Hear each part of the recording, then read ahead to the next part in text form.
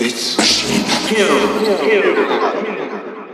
Hello, friends and enemies. It's episode 245 of This Machine Kills. I'm Jathan, joined by Ed, and producer Jeremy is down and out.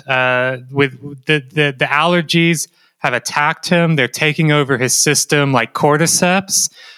He is currently being locked into his couch right now, like vines coming out of his face and his eyes and his nostrils, and they're just locking him into the couch, the Last of Us style, and that's what we call springtime in the Pacific Northwest. So Jeremy is unable to join us, but he's here in spirit and afterwards editing this. So we will soldier on, though, and for our episode today, as is often the case, we think we don't have enough for an episode. So we overstuff our notes, we plan, and then we record an episode and we only get to a third, maybe half of what we had planned. And it's always good shit. It's always good shit that we leave in the notes, not even leave on the cutting room floor, and we don't even talk about it.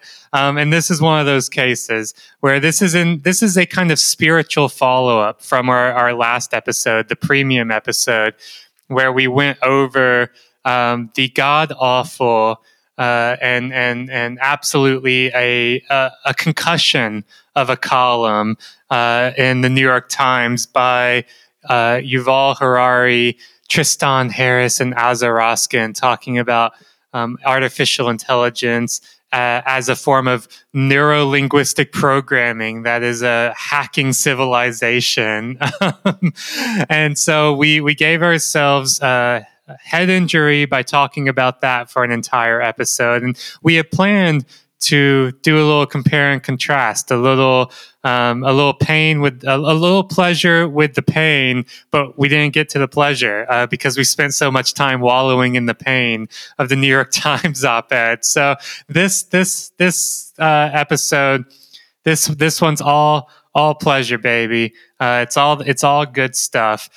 Because we have a side-by-side pairing with our favorite tech columnist, Brian Merchant at the LA Times. Had a fantastic column come out last week called Silicon Valley Elites Are Afraid. History says they should be. This is the one he teased when Brian was on our episode talking about Silicon Valley Bank's demise, where it's based in large part on interview with Malcolm Harris, also a friend of the show, and especially the parts of Malcolm's book, which Malcolm also talked about, but only very briefly at the end of our interview with him. So I'm happy that we get to spend a whole episode talking about this kind of moment in time when there were militant leftist groups who were actively targeting the computer systems and the tech CEOs with not just dunks, not just memes, not just posts making fun of them for doing things like making your Twitter blue and your legacy verification all the same. Who knows? This blue check could mean one or the other, right? But no, rather than making fun of them online, people actually would firebomb their houses, blow up their computers, and go around and chase them around town, chase them out of town even. And boy, do our tech elites not know how good they have it. And this column is a history of not that long ago, when the techlash meant something far more different than what it does today. And so we are going to just go through. I think Brian's column is so good. It touches on so many things of interest to us as, committed Luddites on TMK, touches on so many things that we have had both Brian and Malcolm tease on our show. And it also is just a perfect spiritual pairing, and a palate cleanser from our premium episode with the New York Times op-ed. Right. Oh, night and day. Night and fucking day. That's right. This is a real day man versus night man situation.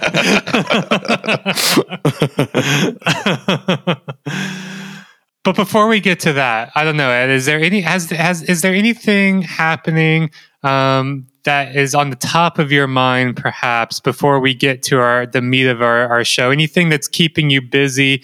Anything that's capturing your attention in the world that we live in? I mean, funnily enough, it's another thing that Brian wrote about right after the interview with Malcolm Harris, which is AI hype, AI paranoia, AI despair, talking about sort of the marketing copy that a lot of these startups, specifically OpenAI, are using to gin up appetite for and importance of their goods and services, and also their involvement in designing regulations about them, and deciding how they're rolled out and their deployment.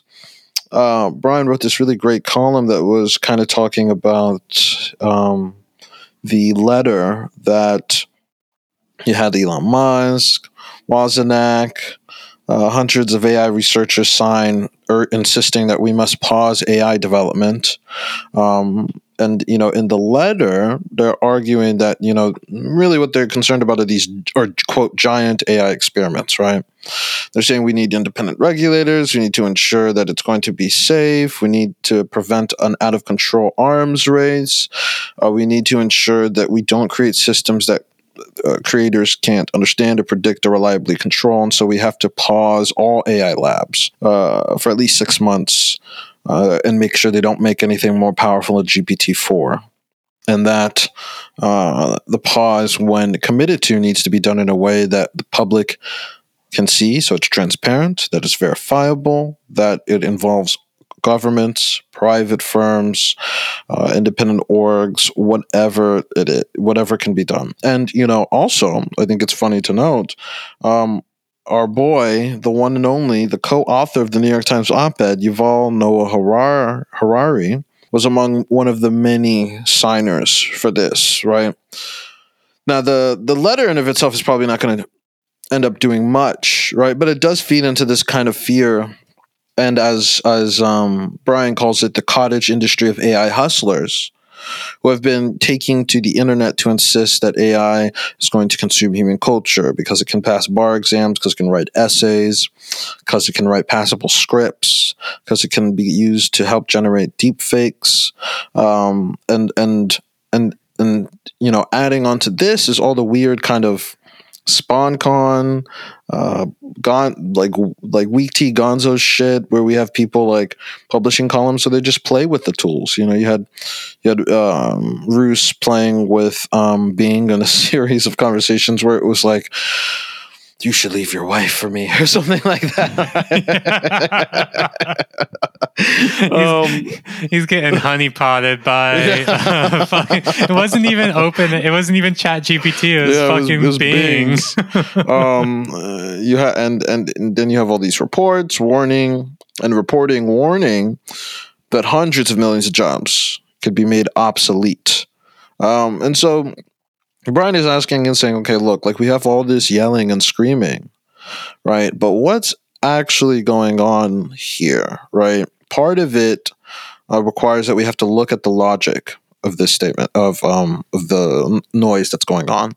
And so Brian hones in on Sam Altman, who's the CEO of OpenAI, who said that he was, quote, a little bit scared, and a quote, of the tech that he's building. And spreading as much as possible. And he said in his chief scientist said in a conversation last week, quote, at some point it will be quite easy if one wanted to cause a great deal of harm with any of these models that they're allowing you to buy for $20 a month, right? So Altman has talked about the ability to Altman and OpenAI have talked about the ability of these things to harm, disrupt jobs, upend capitalism. In one interview, he said, and you can get them for $20 a week. So why, Brian asks, why would high-profile executives, chief executives, go to the public and say their product is and that they're building and selling is going to destroy human civilization. And Brian writes that it's basically just a marketing strategy, right? It's that goal here. It's not like regular businesses, right? Where you want to convince people they need to buy it because they're going to miss out. Here, you're scaring them, because on the flip side of the scaring them is the promise of this awesome power, right? And so he writes, OpenAI has worked for years to carefully cultivate an image of itself as a team of hype-proofed humanitarian scientists pursuing AI for the good of all, which meant that when its moment arrived, the public would be well primed to receive its apocalyptic AI proclamations credulously, as scary but impossible to ignore truths about the state of technology. OpenAI was founded as a research nonprofit in 2015 with a large grant from Musk, a noted AI doomer, with the aim of democratizing AI. The company has long cultivated an air of dignified restraint in its AI endeavors. Its stated aim was to research and develop the technology in a way that was responsible and transparent. The blog post announcing OpenAI announced that, quote, our goal is to advance digital intelligence in the way that is most likely to benefit humanity as a whole, unconstrained by a need to generate financial return. And so, for years, this company has leveraged that to present itself as a research institution, to get more respect from the wider society, and to avoid scrutiny when the rest of the industry is getting it, right? And at the same time, by developing tools that generate more and more impressive headlines and spectacles, right? But at the same time insisting, whoa, we got to be careful with this stuff. I mean, we're good. We're making good AI. It's kind of like I just watched Moonfall, and in the Moonfall, the poor premise of the movie is that the moon is falling to the earth because it's an artificial habitat made by humanity's ancestors millions of years ago who lived on in utopias, but they had a self-controlling AI system that managed their civilization, and it turned on them. So the AI went bad, and it killed all of humanity.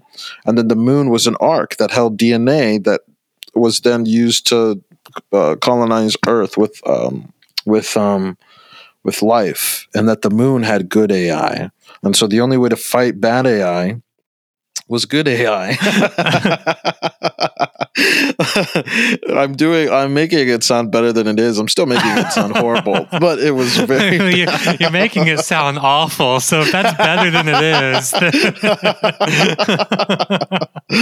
And so, here it's like, the only thing that stops a bad artificial intelligence is a good artificial intelligence, which we will make.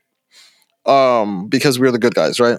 And Brian goes on to point out, look, like this is a company that transitioned from research institution in this nonprofit framework to a capped for-profit company, but insisting that, quote, its primary fiduciary duty is to humanity.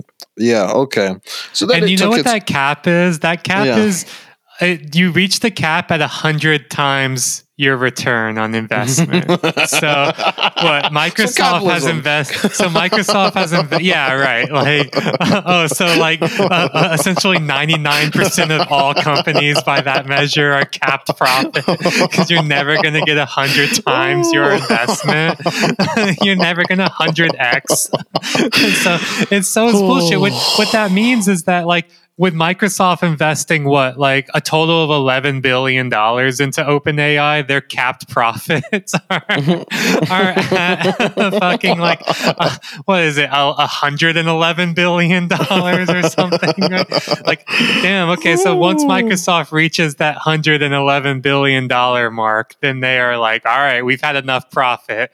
We've had all right, we reached our cap. Bro, that's come so fucking silly. So fucking silly. Again, it's marketing, right? It's pure marketing, right? And also OpenAI was there were all these there were news reports from 2017, 2018 about how of course, like Silicon Valley salaries are out of proportion from anywhere else generally. But I remember there's a New York Times story in like 2018 about like the insane salaries that OpenAI scientists were pulling down. So this is also like, this is classic nonprofit shit, right? Like this was back when they were still a nonprofit, but classic nonprofit shit is you never generate profit because you just feed everything into operational cost in the form of like salaries and overhead. And then look, according to our accounting, there's no profits. And so you can pay your scientists like $250,000 salaries and still be a nonprofit, right? So it's like all of this shit is accounting magic anyways. It is. Accounting magic that will help them get, do a rhetorical sleight of hand and still maintain the marketing strategy of we are building good AI, but AI is very dangerous, so we need to keep building AI, and maybe we need to do it in ways that diverge from our original mission because we have a responsibility to humanity, not to a certain profit model, not to a certain economic model, but to humanity. And sometimes that means we need to be profitable, and sometimes that means we have to be a nonprofit for 4 years to garner respect and, trick everyone into believing we don't care about the money. So they've been able to, so they spent 2015 to 2019 generating goodwill, insisting that they're going to change the arc of AI research. Then in 2019 became for-profit with capped, as we said, in a bullshit accounting metric, which basically is, so they're just a regular company now, regular startup. And now they've taken their product private, saying that it's too dangerous to be in the wrong hands, even though the wrong hands is very theirs. short, wrong hands is theirs. And not only that, it's like, well, if you want to, you can pay $20 to get access to the tool anyway. So you just can't know how it works. You can't know. The wrong hands are details. empty hands. That's right. That's what they are. If you got $20 in your pocket, your hands are suddenly the right hands. I'll give you a nuke. Why not? And so this leads us to the state of affairs that we're at today now, right? So recently, OpenAI has been doing research, and they did a research with researchers from UPenn saying, look, most jobs are in one way or another exposed to large language models like those that are being developed by ChatGPT and that are also going to be developed at competitors at Google or in Bing and so on and so forth. So these jobs are going to be at risk of being automated away. But also there's the problem that the higher you're getting paid, the more likely you have tasks that are exposed to ChatGPT. And so at least, the estimate is like 19% of jobs are going to see at least half of the task compromised by LLMs, right? People covered it. Even though there was pushback, Dan Green, friend of the show, talked about how this is more of a self-fulfilling prophecy. And Brian quotes him as saying, "You use the new tool to tell its own fortune. The point is not to be correct, but to mark a boundary for public debate," right? And that's very much the way we should understand what OpenAI is doing. The marketing strategy is an attempt to shape the bounds of what people anticipate AI is going to be, what it can be, how it will be deployed, labor-saving technologies or labor-augmenting technologies largely, to obfuscate the sheer if you step back and actually look at the capabilities of the model, you see that there's no way in hell it's an AGI because there's so many things that fall short of that humans do pretty easily and that non-humans do pretty easily. The sentient and the intelligent non-human beings that we share this planet with, whether it's primates, whether it's whales, whether it's dolphins, whether it's crows, whether it's parrots or ravens. Things that these organisms can do, as far as we can tell, that ChatGPT can't, but because it can manipulate language, we ignore all of this, right? And say, well, language, I mean, that's the distinguishing human feature. And so, and so basically OpenAI has been able to deftly take advantage of the tendency of people to anthropomorphize something that uses language, right? And ascribe to it all these interior mental faculties that don't exist because there is no interiority to this large language model. It's just doing statistical inference about what's most likely to come next, right? As we've talked about. Exactly. It's an hyper-charged autocorrect, which I don't know. Autocorrect been getting worse lately. But anyways, I got some conspiracies around that too. That like I do feel like I'm not the only one to say it. A lot of people have been saying a lot. That's a very Trumpian thing of me to say. A lot of people have been saying it, Ed. Ed, I'm not the only. Ed, a lot of people have been saying that Google search is getting worse. It's getting worse, folks. I'm not. Look, I got a lot of smart people in Silicon Valley, and they're telling me Google search is getting worse. It's getting worse. I'm not saying it. These people are saying it. But for real, it is getting worse, and autocorrect feels like it's getting worse. And if I want to put on my tinfoil hat, my conspiracy here is that they're winding down these products, like intentionally making them worse, so as to direct us towards these LLM products, right? Of like, well, texting with autocorrect is like so bad now that you might as well just let Apple's integration with ChatGPT or whatever, like compose your text messages for you, and then you can edit those text messages instead of having to write them. And I feel like Google search is like doing the same because they got barred or whatever, right? But that's my. There's no evidence for that. That is my out there. If I'm putting on my like paranoid hat, that's what it is. But anyways, back to Brian's column before we get to Brian's other column. But I think you're right. Like you're right to like we should discuss this. But also I think the really important thing here as well is to me, what jumped out in this paper between OpenAI and UPenn around the job risk of LLMs like ChatGPT, the word that jumped out to me that they use is exposure. Because for two things. One, it's such a fucking vague word. What does it mean to have that most occupations now exhibit some degree of exposure to large language models? What that means is that most occupations use words and language in the doings of the occupation. It's such a vague measure. It's not even a measure. It really goes, I think, to the like anti-scientific and scientistic kind of way that like all these so-called scientists and engineers are talking about about these systems, right? Like I talked about this in my interview with Ababa Burhani, that like, there's like a real lack of science in the way that these scientists and engineers at OpenAI and Microsoft Research and the academics that they collaborate with, there's a real lack of science in the way that they talk about these models, right? Like they essentially are releasing forms of speculative fiction, of fan fiction, of science fiction, and calling it science, right? Like it's based in nothing, especially when they start talking about artificial sparks of artificial general intelligence, which no, there's fucking not, right? I mean, like, or when they start talking about the degree of exposure that occupations face to large language models. Like, what are you talking about? You were just projecting forward using like really spurious measures and really spurious claims and using intentionally vague words like exposure, right? Like, fuck off. But also one of the things that it made me think of, exposure is also a weirdly specific word to use too, because it rings of finance and investment and risk, right? You have exposure to an asset.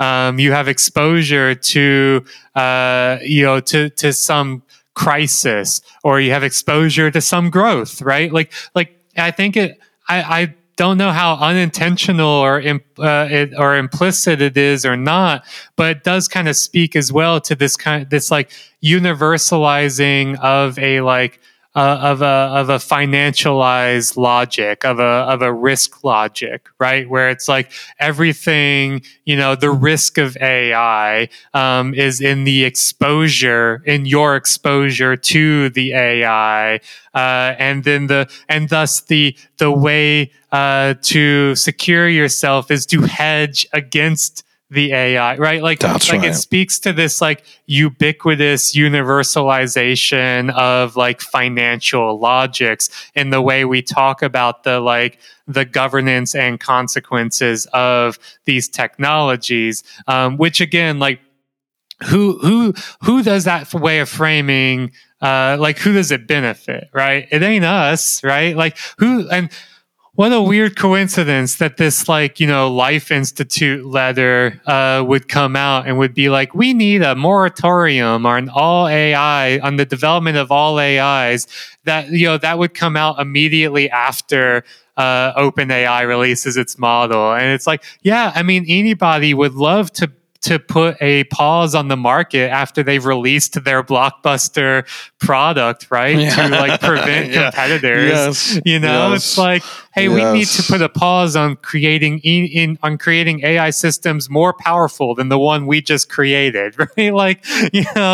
Of course, come on now, it really speaks to as well, to some listeners, you might be surprised, why would we be against a moratorium on AI? Obviously, we're not, right? But you really have to look at who's doing it and why and how it's being co-opted. They don't really want a pause on AI, right? Like these people, right? They want a pause on the market because they want a pause on competition. They want a pause on anything that might surpass them or overtake them. Or you've got people, and I think this is you do have people who are genuine critics of AI who are, signing on to that, and we can be critical of their critiques, right? I think some of them, like Yuval Harari, have really fucking bogus critiques, right? That don't really even amount to criticism in any serious way, and so we can dismiss that, right? Okay, yeah, you conceive of yourself as a critic, but really you're just a useful idiot and court jester for these other people, right? And so but then you think you've got people like Gary Marcus, right, who also signed on to it. And I think he's got a lot of really legitimate critiques. And I have found his writing on his Substack about all this quite useful. In terms of looking at the technical details very critically. But he's also signed on to it and defended it as well. And I think that this speaks to the response to the Life Institute letter that I've seen from people like Ababa Barhani, now friend of the show, people like Timnit Jabru, right? Their response, I think, is very right. And this is the response of DARE, right? The institute that Timnit and Alex Hanna and others founded after leaving Google to do real critical AI research, but their response was essentially that the correct response in terms of looking at the focus on these long-term existential risk. It's all fucking red herring, right?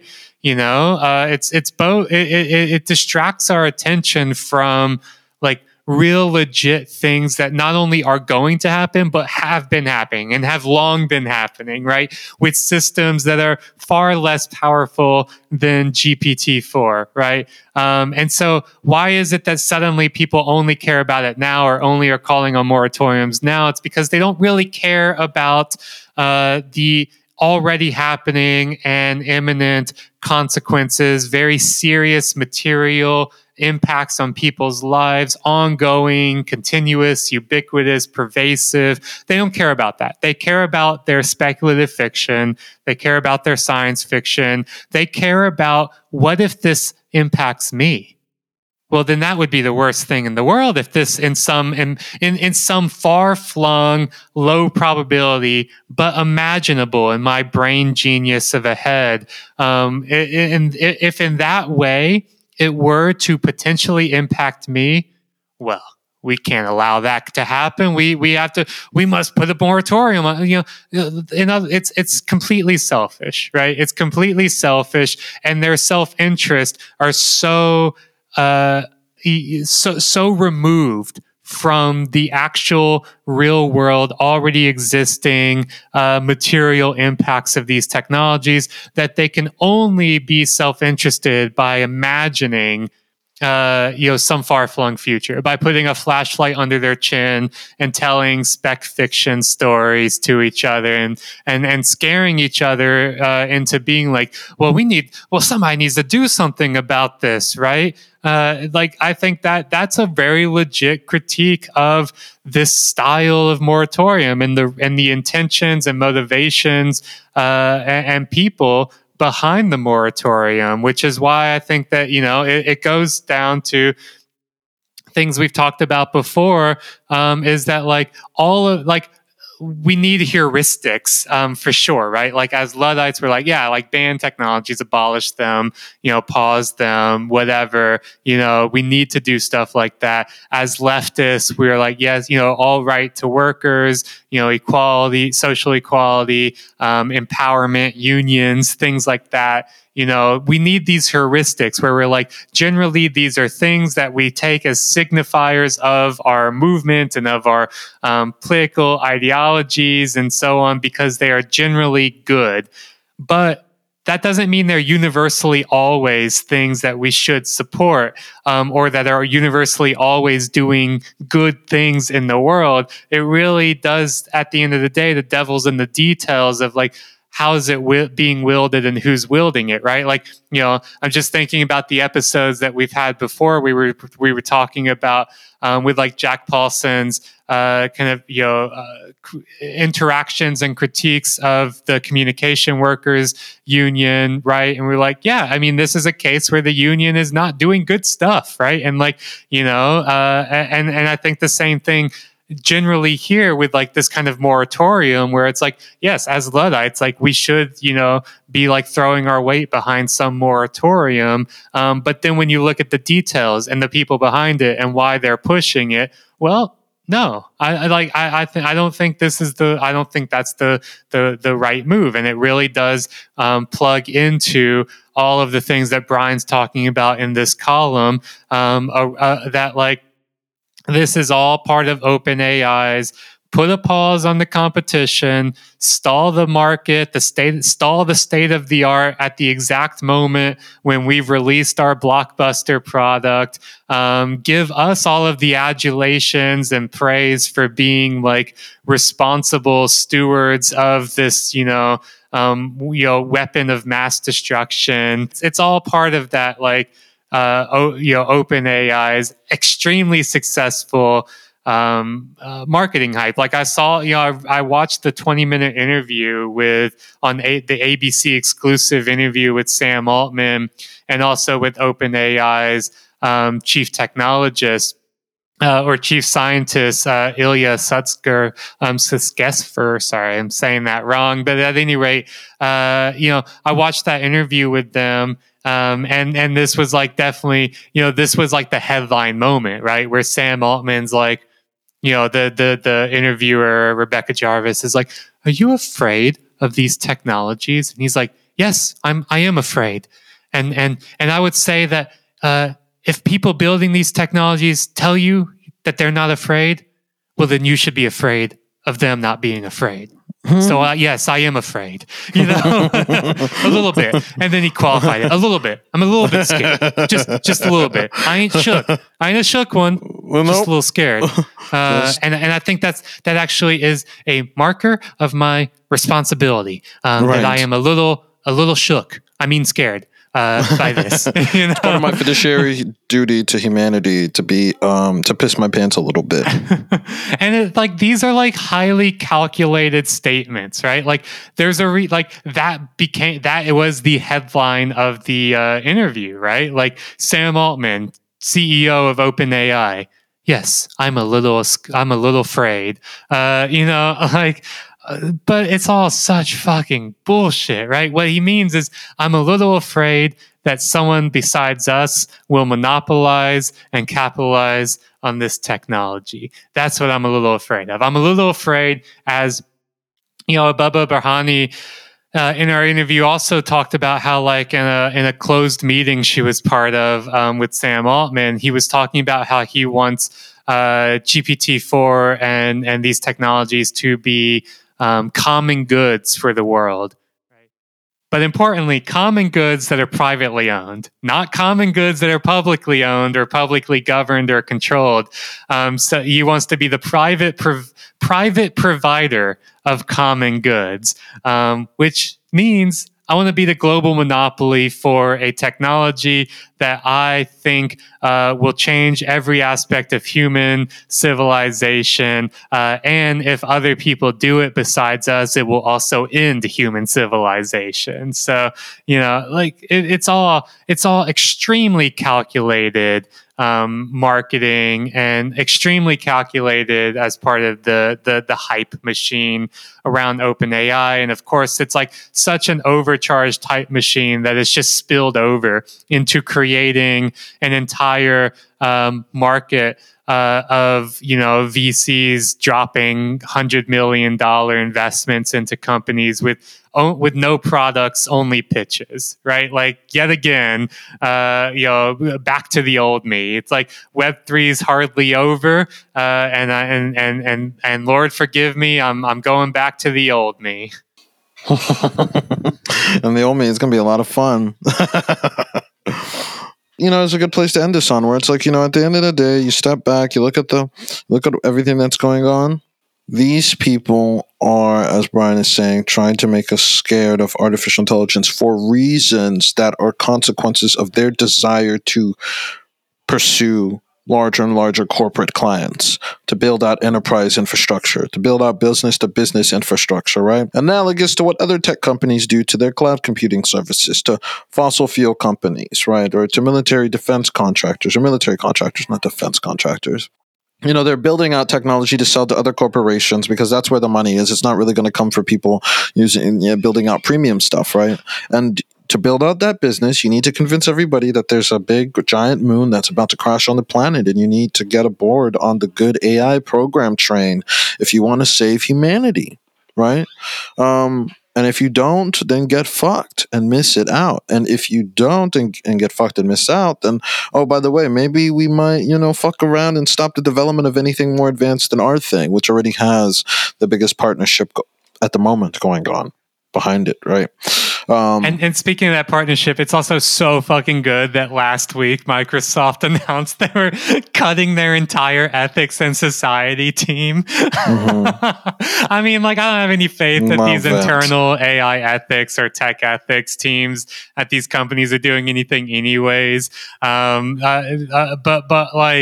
But it is just a real, I think, signifier of the mask off pivot, right? Where Microsoft's like, we're going to lay off thousands and thousands of workers and pivot to investing billions and billions of dollars into AI instead. And also, as part of those layoffs, we're going to fire all of the people who might stand in the way, even just symbolically to our pivot to AI. It's so fucking good.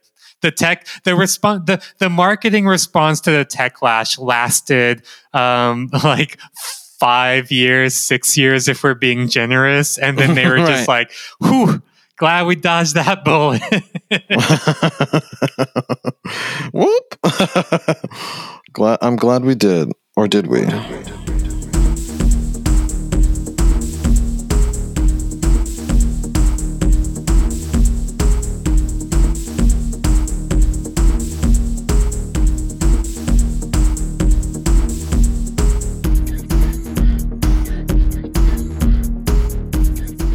I think that's a good segue then to a bullet that they that they should be hopefully in the future having to dodge is a little blast from the past, quite literally here. Let's jump over to Brian Merchant's other column in the LA Times. Man, Brian getting that job at the LA Times has been one of the best things to ever happen to TMK. Amazing. Just getting to write brilliant shit all the time, day in and day out. I love it. And then us give like the like the commentary on it. Yeah, it's been director's commentary. Yeah. That's not even, because that's given us too much credit in the production of these essays, which is no credit at all. True. It's more like a TMK meets MST Mystery Science Theater 3000, right? We're doing like an MST 3K of Brian Merchant's columns. Maybe one day we'll have Brian on to review his columns, and we'll be like, which one of the columns that we did an episode of do you think is your favorite? Oh man. All right, well, yeah, let's jump over then to Brian's other column, which is, it's titled, as I said at the top of the show, Silicon Valley Elites Are Afraid, History Says They Should Be. And it's just so good, right? That, like, look, also, for Brian to have two back-to-back columns with the word the word "afraid" in the title, and them being about how, like, AI executives say they're afraid, and then go back another column. Here's why they should be afraid. They're fearful of the wrong thing, you know. That's right. They're thinking about the AI when they need to be thinking about the human intelligence. That's what they need, about the signal intelligence. If Sam Altman wants to be afraid, I'll give him something to be afraid about. History. That's what I mean. Nothing actionable. As they say at the Antifada, history is a weapon, and history contains many weapons. That's right. So this column is also very much, God, like it's a direct follow on from the collapse of Silicon Valley Bank, which is now which has found a buyer, by the way. So thank God, all those assets and liabilities at SVB will be taken over by another small regional bank. But it just that feels like so long ago, to be honest. Like but this column's a direct follow on from the SVB collapse, and a direct follow on from the absolute hysteria that you caused. I don't think it's overstating to say that you were a one-man catalyst for fucking like multiple psychotic breaks. You know, it's so funny. I thought I followed all the commentary around it. I didn't realize there's also a New York Times op-ed that was directly responding to my article. No. Yeah, by far, man. True. I missed it too. Katie Wells sent it to me, which is funny because he's like, I've talked about here on Twitter how he's probably one of the only tech writers who was previously a gig economy cheerleader. He's the only tech, as far as I can remember, he's the only tech writer who was a gig economy cheerleader that said, "Oop, I made a mistake. I helped legitimize this illegitimate thing, and it hurt people, and I'm going to try to right that wrong." And for that, he will always have my respect, even if I disagree with him, as I do with this column, and will write an essay in response to it. Yeah, he was talking about how, like, look, we do need Silicon Valley for some things, and Anguesso is right, but they're missing they're over vilifying these people, and I don't want to defend them. It's the world's smallest, tiniest violin. These people don't really deserve our sympathy, but not all VCs are like them. Oh no, he did not do a hashtag not all VCs. He did. He actually linked to it was a very funny tongue-in-cheek thing where he linked to an article that was doing a brief history of the not all argument. Oh no. So he's making a little fun of himself for that. I appreciated it, but it was a good piece. It was a measured piece, and I'll respond to it nicely. I feel like if someone else had written it, I would be less forgiving, because I think I get some of his points. I disagree fundamentally, because I think we should, euthanize venture capitalists, as I was saying, but but that's for another day. Man. Look, VC Lives Matter. Or no, no. As our very first episode, TMK episode 1 was titled Tech Lives Matter. God. I just remembered. Oh yeah, remember with the fucking Bloomberg piece with the woman who said that woman who also was like implicated in a scandal that might have been fraudulent, where hundreds of millions of dollars are at stake. But never mind that. She said that they're the ones who bring all the tax revenue. They're the ones that support the public goods and services. Tech Lives Matter. Yes. And then tried to get a correction from Mother Jones.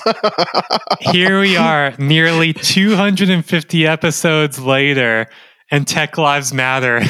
We've made it full circle. Oh, fuck. Yes. All right. Well, how much do they matter, though? Let's continue on with Brian's comment. That's a great question, Jathan. Well, as Brian's, Brian lays out in the first few paragraphs all of that, like the galling display of VCs just fucking whining and so on, and then I love it in a one sentence paragraph, just an isolated sentence says, "If only they realized just how good they have it, historically speaking." So he goes on. It was mere decades ago, after all, that the Silicon Valley elite faced the active threat of actual non-metaphorical violence. The most adamant critics of big tech of the 1970s didn't write strongly worded columns chastising them in newspapers or blast their politics on social media. They physically occupied their computer labs, destroyed their capital equipment, and even bombed their homes. Quote, "Techlash is what Silicon Valley's ownership class calls it when people don't buy their stock," says Malcolm Harris. Quote, "Today's tech billionaires are lucky people are making fun of them on the internet instead of firebombing their houses. That's what happened to Bill Hewlett back in the day." One, so fucking good and based to be an author quoted in LA Times being like, there should be lucky people aren't firebombing their houses, historically speaking. Yeah, historically. Just anecdotally. Historically, anecdotally. But yeah, I mean, this is right. Like, this is what Malcolm's talked about briefly on our interview with him as well, that, Brian goes on to say, quote, "A 1987 article in the LA Times makes his point. When William Hewlett retired from the company he founded, Hewlett-Packard, or HP as it's known today, the LA Times dedicated a full paragraph to the various threats of violence that the billionaire faced in the 1970s. Quote, in 1971, radical animosities directed at the upscale Palo Alto community and Stanford University campus brought terror into the Hewlett's lives. The modest Hewlett family home was firebombed. In 1976, son James, then 28, fought off would-be kidnappers. The same year, a radical group called the Red Guerrilla Family claimed responsibility when a bomb exploded in an HP building. Really wild shit that is extremely forgotten today, right? Like, the VCs of today were either not around back then, or they were so young that they were like, Peter Thiel and David Sachs and these people, at Stanford, but doing like woke college campus, like proto woke college campus, right wing shit, right? These people, these VCs, they've grown fat and complacent. They've grown comfortable. They do not know this history, and they do not think that it will ever happen to them, right? Like, they feel very secure knowing that the worst that can happen to them is people not respecting them on Twitter, right?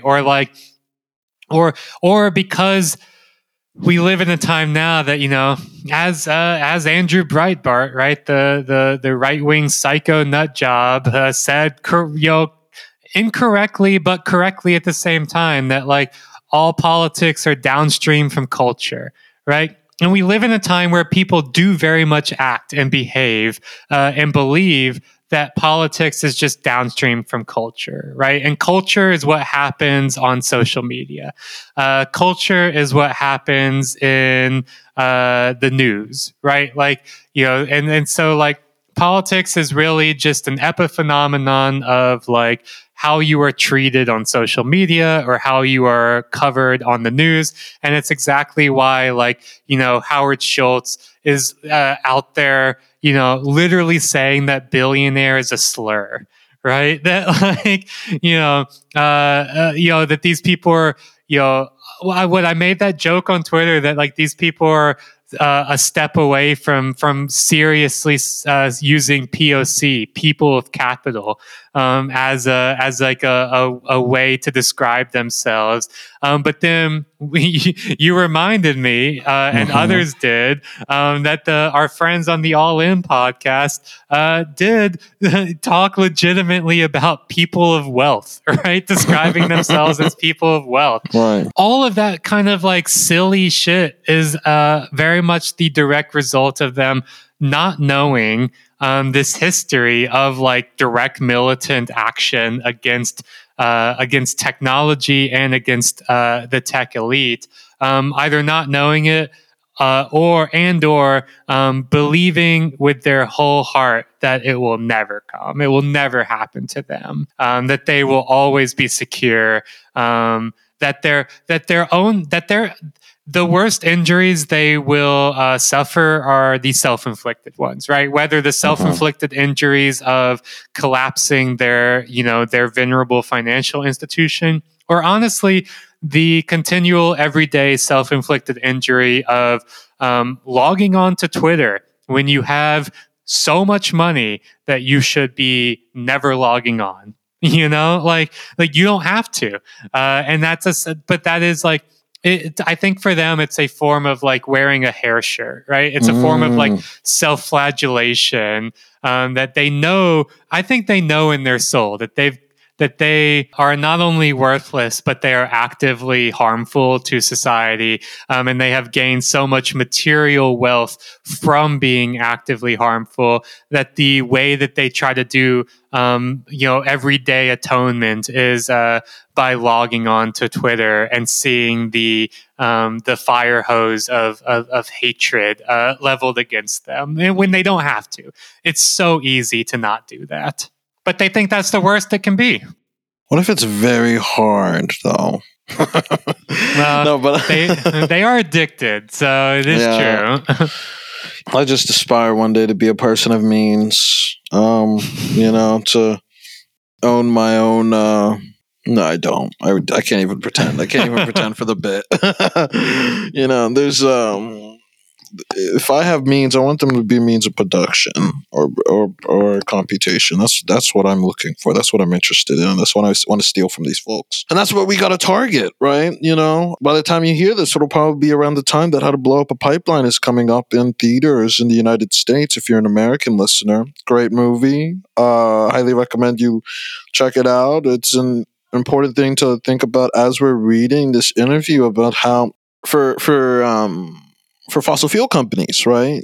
Something like this movie, but also the book in of itself and other growing eco movements raise the investment costs and risk. And this is a tactic that Mom talks about how one way to deter,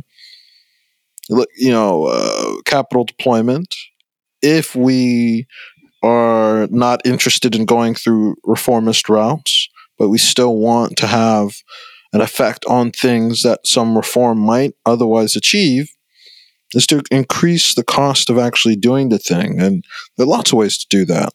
You can shame people, and sometimes it doesn't really work. That has a limit. You can do property damage. You do the threat of bodily violence and harm.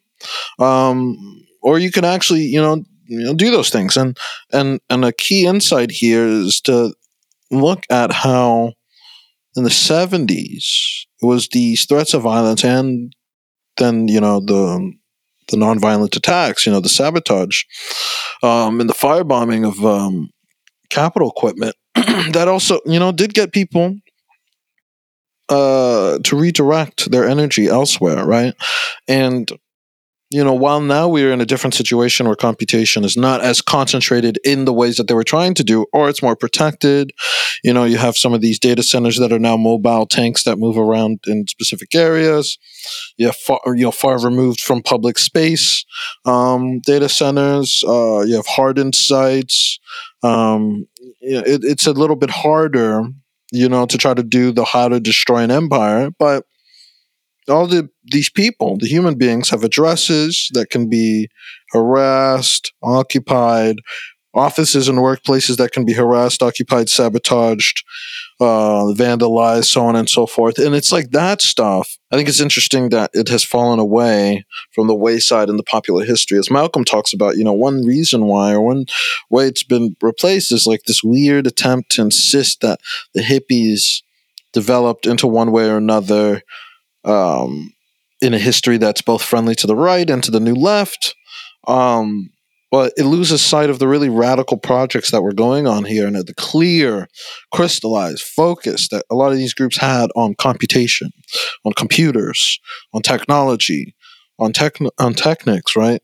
What kind of civilization we have in large part depends upon this technology, and not in some utopian or exceptionalist way, but just frankly because the technology ends up being used by centers of power or power systems that are interested in subordinating people, doing surveillance, securitizing people, organizing social resources and relations in specific ways that fit into specific political patterns or economic patterns. And the way to break a lot of that stuff, that path gets a little bit shorter if we can have a handle on the technology, right? One way to have the handle on the technology is to close out certain paths as a defensive action, and one way to close out certain paths as a defensive action is to make these motherfuckers afraid. Yeah, that's right. We are the investment risk, right? As the German group, talks about that, Malm quotes, and I want to read a bit from the middle of this column because it really struck me at how many direct comparisons there are between the kind of new left militant actions that we're talking about in the 60s and 70s with the original Luddite movement, right? A favorite of ours, the inspiration for so much of what we talk about and how we talk about it. And I really myself did not know how many so easy and direct comparisons there are between the two groups. So, Harris says, quote, "The New Left tried to blow up more or less every computer they could get their hands on. And since both were likely to be found on college campuses, they got their hands on a bunch of them." And Brian goes on to say, "The reasoning was simple. The computers were making the war possible, both by providing the physical hardware for missile targeting systems and such, and by processing data used to plan combat missions. The war caused untold suffering and death. Dismantle the war machine, hamper the war effort." So that's exactly what members of Stanford's leftist organizers affiliated with groups such as Students for a Democratic Society, or SDS, tried to do. First, they attempted peaceful tactics, such as a pressure campaign to halt the manufacture of napalm. It didn't work. So, taking their cues from the Black Panther Party, which was at the time perhaps the most powerful and influential radical left group in the nation, Stanford students and even faculty adopted direct and militant tactics. They published maps of the high-profile tech companies and research offices in Palo Alto that had won defense contracts or were otherwise involved in the war effort. And after the U.S. military bombed Cambodia, the student left escalated its tactics by targeting the very data processing infrastructure that was aiding the war effort. And so, they did things like they occupied the Applied Electronics Laboratory at Stanford, which was a major source of classified research in collaboration with the Pentagon, and And that occupation ended with a major concession that classified military research no longer would be conducted on campus, and that its resources would be used instead for community purposes. And then that victory inspired copycat actions across the country, and even more militant ones where they were bombing computers, destroying them with acid at computer labs from Boston University to Loyola to Fresno and everywhere in between. That these saboteurs and they were always focusing on the machinery, on the capital, right? There was one instance of a death by a University of Wisconsin-Madison postdoc, Robert Fasnacht, who was unbeknownst to the saboteurs, had been working late at night in the computer lab, right? And so, but that was an accident. It was not the purpose. It was not, it was not the target. It was always the machinery, the labs, the capital equipment, right? I think that there is so, in addition, IBM offices were bombed and so on. But the analogies here with the Luddite movement are so striking to me from the very beginning.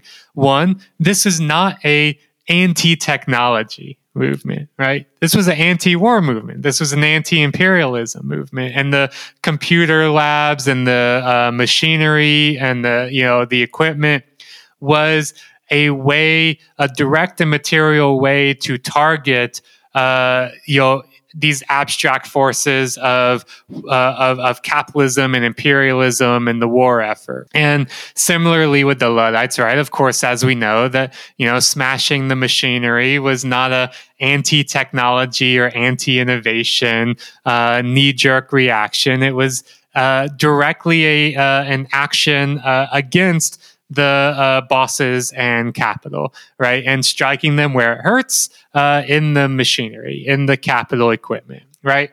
And also starting with the fact that both groups, the Luddites and SDS, tried peaceful tactics first, right? It was their first recourse was not all right, guess we got to bring out the hammers and the bombs and the acid and destroy some equipment. They tried peaceful tactics around protesting, around negotiation, around public pressure, all of these things.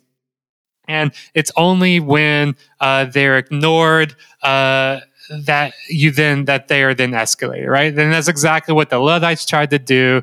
It's exactly what SDS tried to do, right? So more direct analogies and comparisons, right? Additionally, they both groups did not just wantonly destroy anything that they could get their hands on, right? It was all extremely planned and deliberate and targeted, right? So just as the Luddites, as we know, would smash in a factory, and at this time factories were spaces occupied by multiple capitalist owners and bosses, and so there would be a machine, side by side machines could be owned by different people, different bosses, used in different ways and so on. And so, the Luddites would target the machinery of the bosses and the owners that were notorious for mistreating workers, for exploitation, for unsafe work conditions, all of that, low quality goods, etc. And right beside them would be a machine of the same kind that they would leave untouched, because that boss, that owner, was known to treat their workers well and produce quality goods and so on, right? And similarly, we have here in Brian's column, talking about how they would, SDS would create maps of the tech companies and research offices that had defense contracts, right? So they weren't just going around,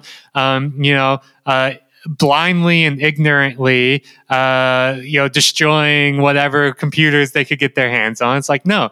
Oh, this computer is being used for the war effort. All right, smash it. Oh, this computer's not being used as part of the war effort. All right, it's fine. Whatever. So again, very targeted, right? Showing again that the technology, as is always the case, is a representation of other social processes, other human values, other political dynamics, right? That the technology itself, that we cannot, reify or fetishize the technology, understanding it as if it's a thing that exists in and of itself, but rather as a thing that exists as part of a much broader web of relations.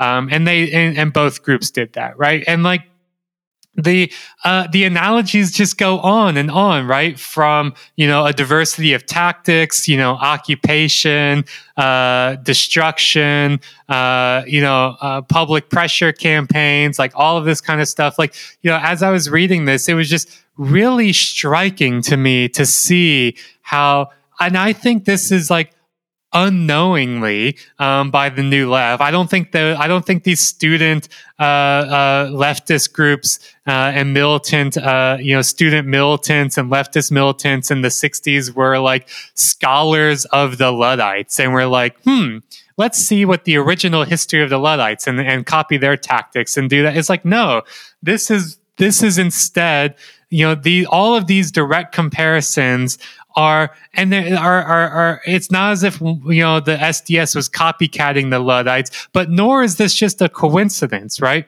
This is instead the reaction and the response of of militant leftist groups that based their material actions on a material analysis. They had an analysis, a materialist analysis of the technology and of the technology's place and role in these broader abstract networks of capital and of imperialism.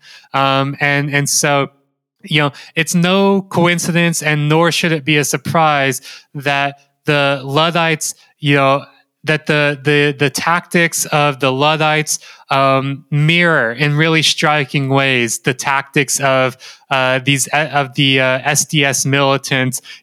Despite there being a 150-year difference between the two, and despite there being in all likelihood no knowledge, definitely no knowledge with the Luddites of SDS, but probably no knowledge of SDS with the Luddites either. But it should not be a surprise, nor is it a coincidence, that their tactics mirror each other, because they are based out of the same essential materialist analysis leading to material action, right?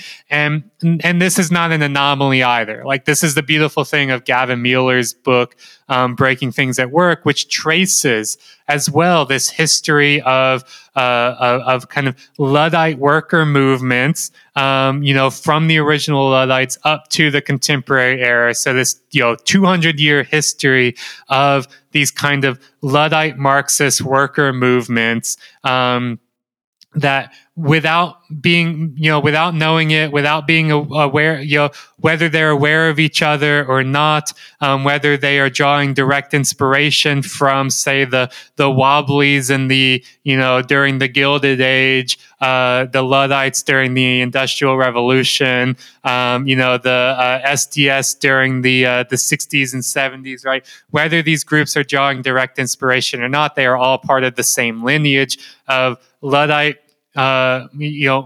leftist militant movements that are basing material action on materialist analysis and understanding that sabotage must always be an option on the table, especially when all other options are routinely ignored and squashed by capital and by the state, right? So I don't know, like this is just what really came to my mind in reading this column, is just like really, without even trying, making these like direct comparisons between these groups. I think then, one thing to think about is like, do we think part of the deficit today does it purely come down to, because in the column they talk about how it's been written out of the history. They talk about they talk about overlap in militancy and outrage. They talk about the ways in which it's thought about today. They talk about the real backlash that's going on and a lot of the kindling, but there seems to be this gap or this deficit, right?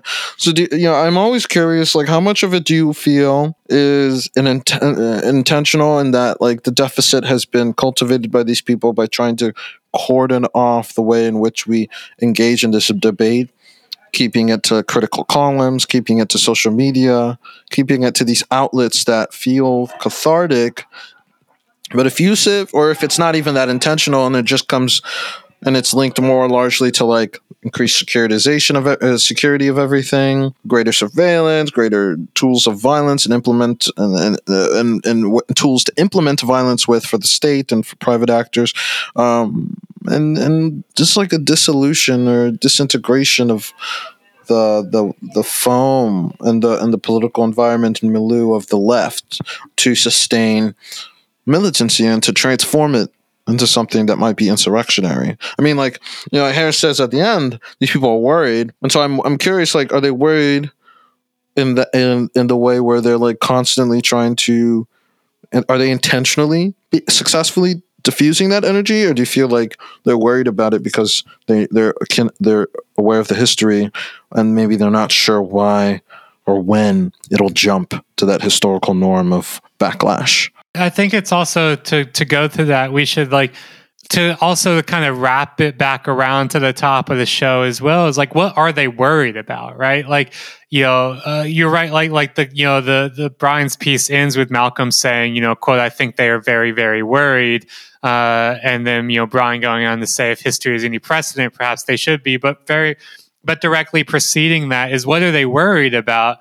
It's talking about how, like, these people are building like survival bunkers in Montana and New Zealand, right? And like, in other words, and wrap it back to the top of the show, like, they're worried about these like existential, risk of like AI doom on like a, civilization ending level or whatever, right? Or at least that's what they say explicit, like that's what they say in public, that they're worried about. And but they put their money where their mouth is in terms of like what they fund and what they spend their money on in terms of like hedging against that worry and that risk. To me, what I think it shows is that like there's this huge gap where like the venture capitalists, or just capitalists in general, the billionaires and millionaires, they are worried in much the same exact way that like that like leftist groups often feel kind of disempowered. It's the same exact thing, which is that old canard of like, it's easier to imagine the end of the world than the end of capitalism, right? And so like, I think both left wing and right wing groups are plagued by that like capitalist realism meets innovation realism kind of mindset. And so like, what they are worried about today is not like like an imminent threat of like militant action against them in the form of like, firebombing computers or whatever. What they are worried about is, a very like more Frankensteinian worry of like their own creation is going to rise up against them, right? Like they are worried about themselves being too powerful.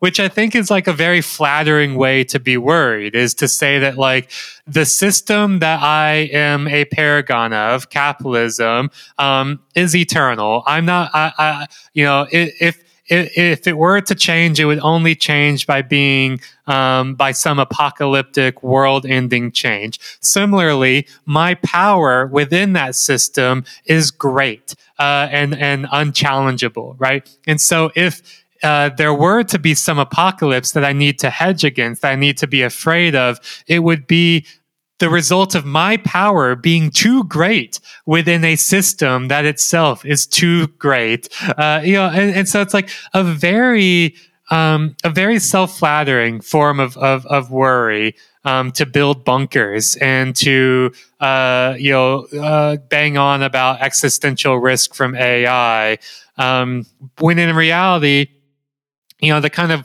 worry we're talking about in Brian's column of more like much more imminent, like from the ground level of threat of like, militant action against them, I mean, on one hand, they're not worried about it because it seems so far-fetched in today's society. And I think there's something to be said about that just general sense of disempowerment. But like, that doesn't come from nowhere, right? Like, that is also a product of the like erasure of these histories, or the product of like, like, it is weird that people still know the term Luddite, even though it like refers to a worker movement from over 200 years ago that only lasted for like 4 or 5 years, right? Like, it is weird, but like, why do we remember that? Well, it's because, as like,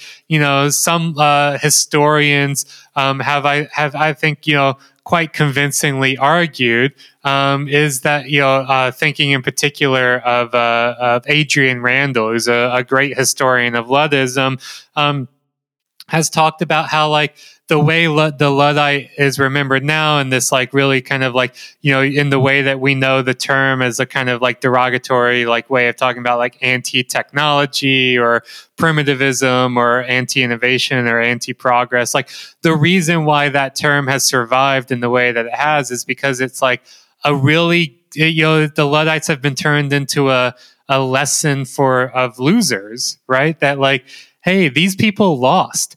And you know what?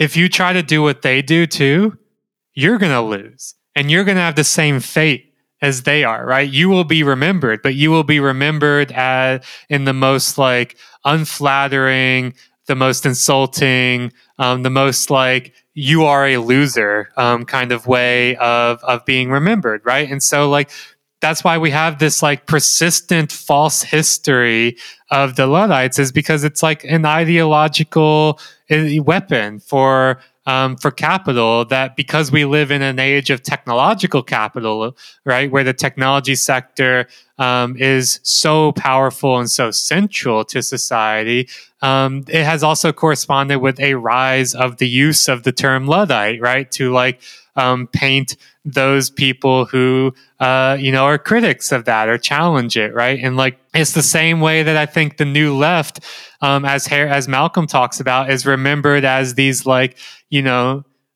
ridiculous hippies who tried to levitate the Pentagon, or like who like took too much acid and mushrooms, and and like they remember like they're like, the New Left is a joke, right? Like, the hippies are a joke, right? And they're remembered as jokes. It's very similar to the way that the Luddites are remembered as losers. and so like, even though like there is this like far more militant history of the New Left that goes unremembered, and it's like, again, another parallel between the Luddites and the New Left groups like SDS, even the Black Panther Party, which had a lot to say about democratic control of technology and technology for the people, right?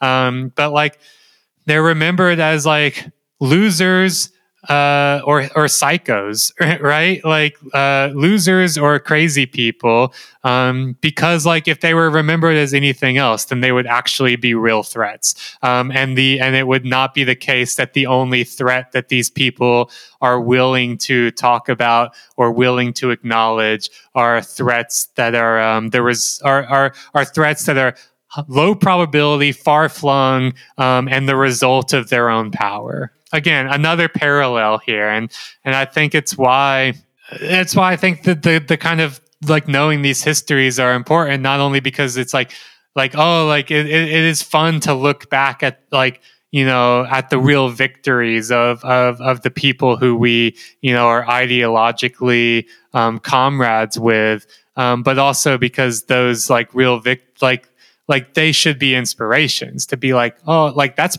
possible. It is possible to do that, and it can't be a winner take all situation either, because like like you can't be like, well, they lost because the Luddites did not actually stop the Industrial Revolution, or they lost because SDS did not stop the Computer Revolution. It's like, no, like that's a really that's. It's a bad way to look at it as this winner-take-all situation, and it's also the way that our enemies want us to look at it. These are really good. Yeah, no, those are really great points, Ryan. We can't fall for the trap that they want so frequently, which we talked about in the previous column. Can't fall for that trap with AI marketing, right? It's too tempting. We have to keep our eyes on the prize. We have our own criticisms, concerns, fears, objectives, and that we arrive at for reasons that are distinct from what these fuckers want, what these hustlers and what these grifters want, especially on a path to try to, create a world that, technology and decisions about what kind of society we're going to have are subordinated to increasingly narrower sectors of society at higher and higher rungs. So yeah, I think that, like you said, they're scared of the power in the sense that I think there's that recognition. There's the recognition that it's unsustainable, or it's unsustainable in its core natural form, and in essence, and it has to be maintained with an inordinate amount of power, capital, and state capture, and threat of violence, and indoctrination and propaganda, in all sorts of conspiracies against futures that people would much rather pursue or adopt or develop. The way to pushing out that already is doing some of the work, and they fear what I hope is an inevitable, a radical break from that will spark a wildfire.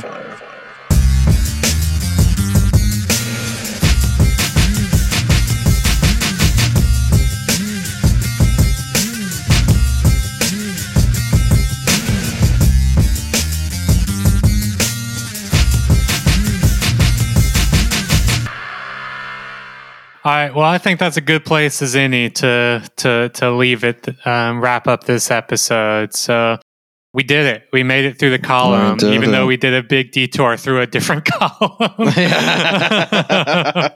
By the same author. I'm sure he would love that. That's right. We got Brian, this double header. This is the Brian Merchant fan club, in case you didn't realize, listener. Listen to episode Sorry, Brian 1. Merchant fan cam. Yeah. Just his essays. Oh, man. All right. Well, I'm going to leave it there. Thank you, everybody, for listening. And you can find us, as always, at patreon.com/thismachinekills for additional premium episodes every single week. So find us over on the premium feed.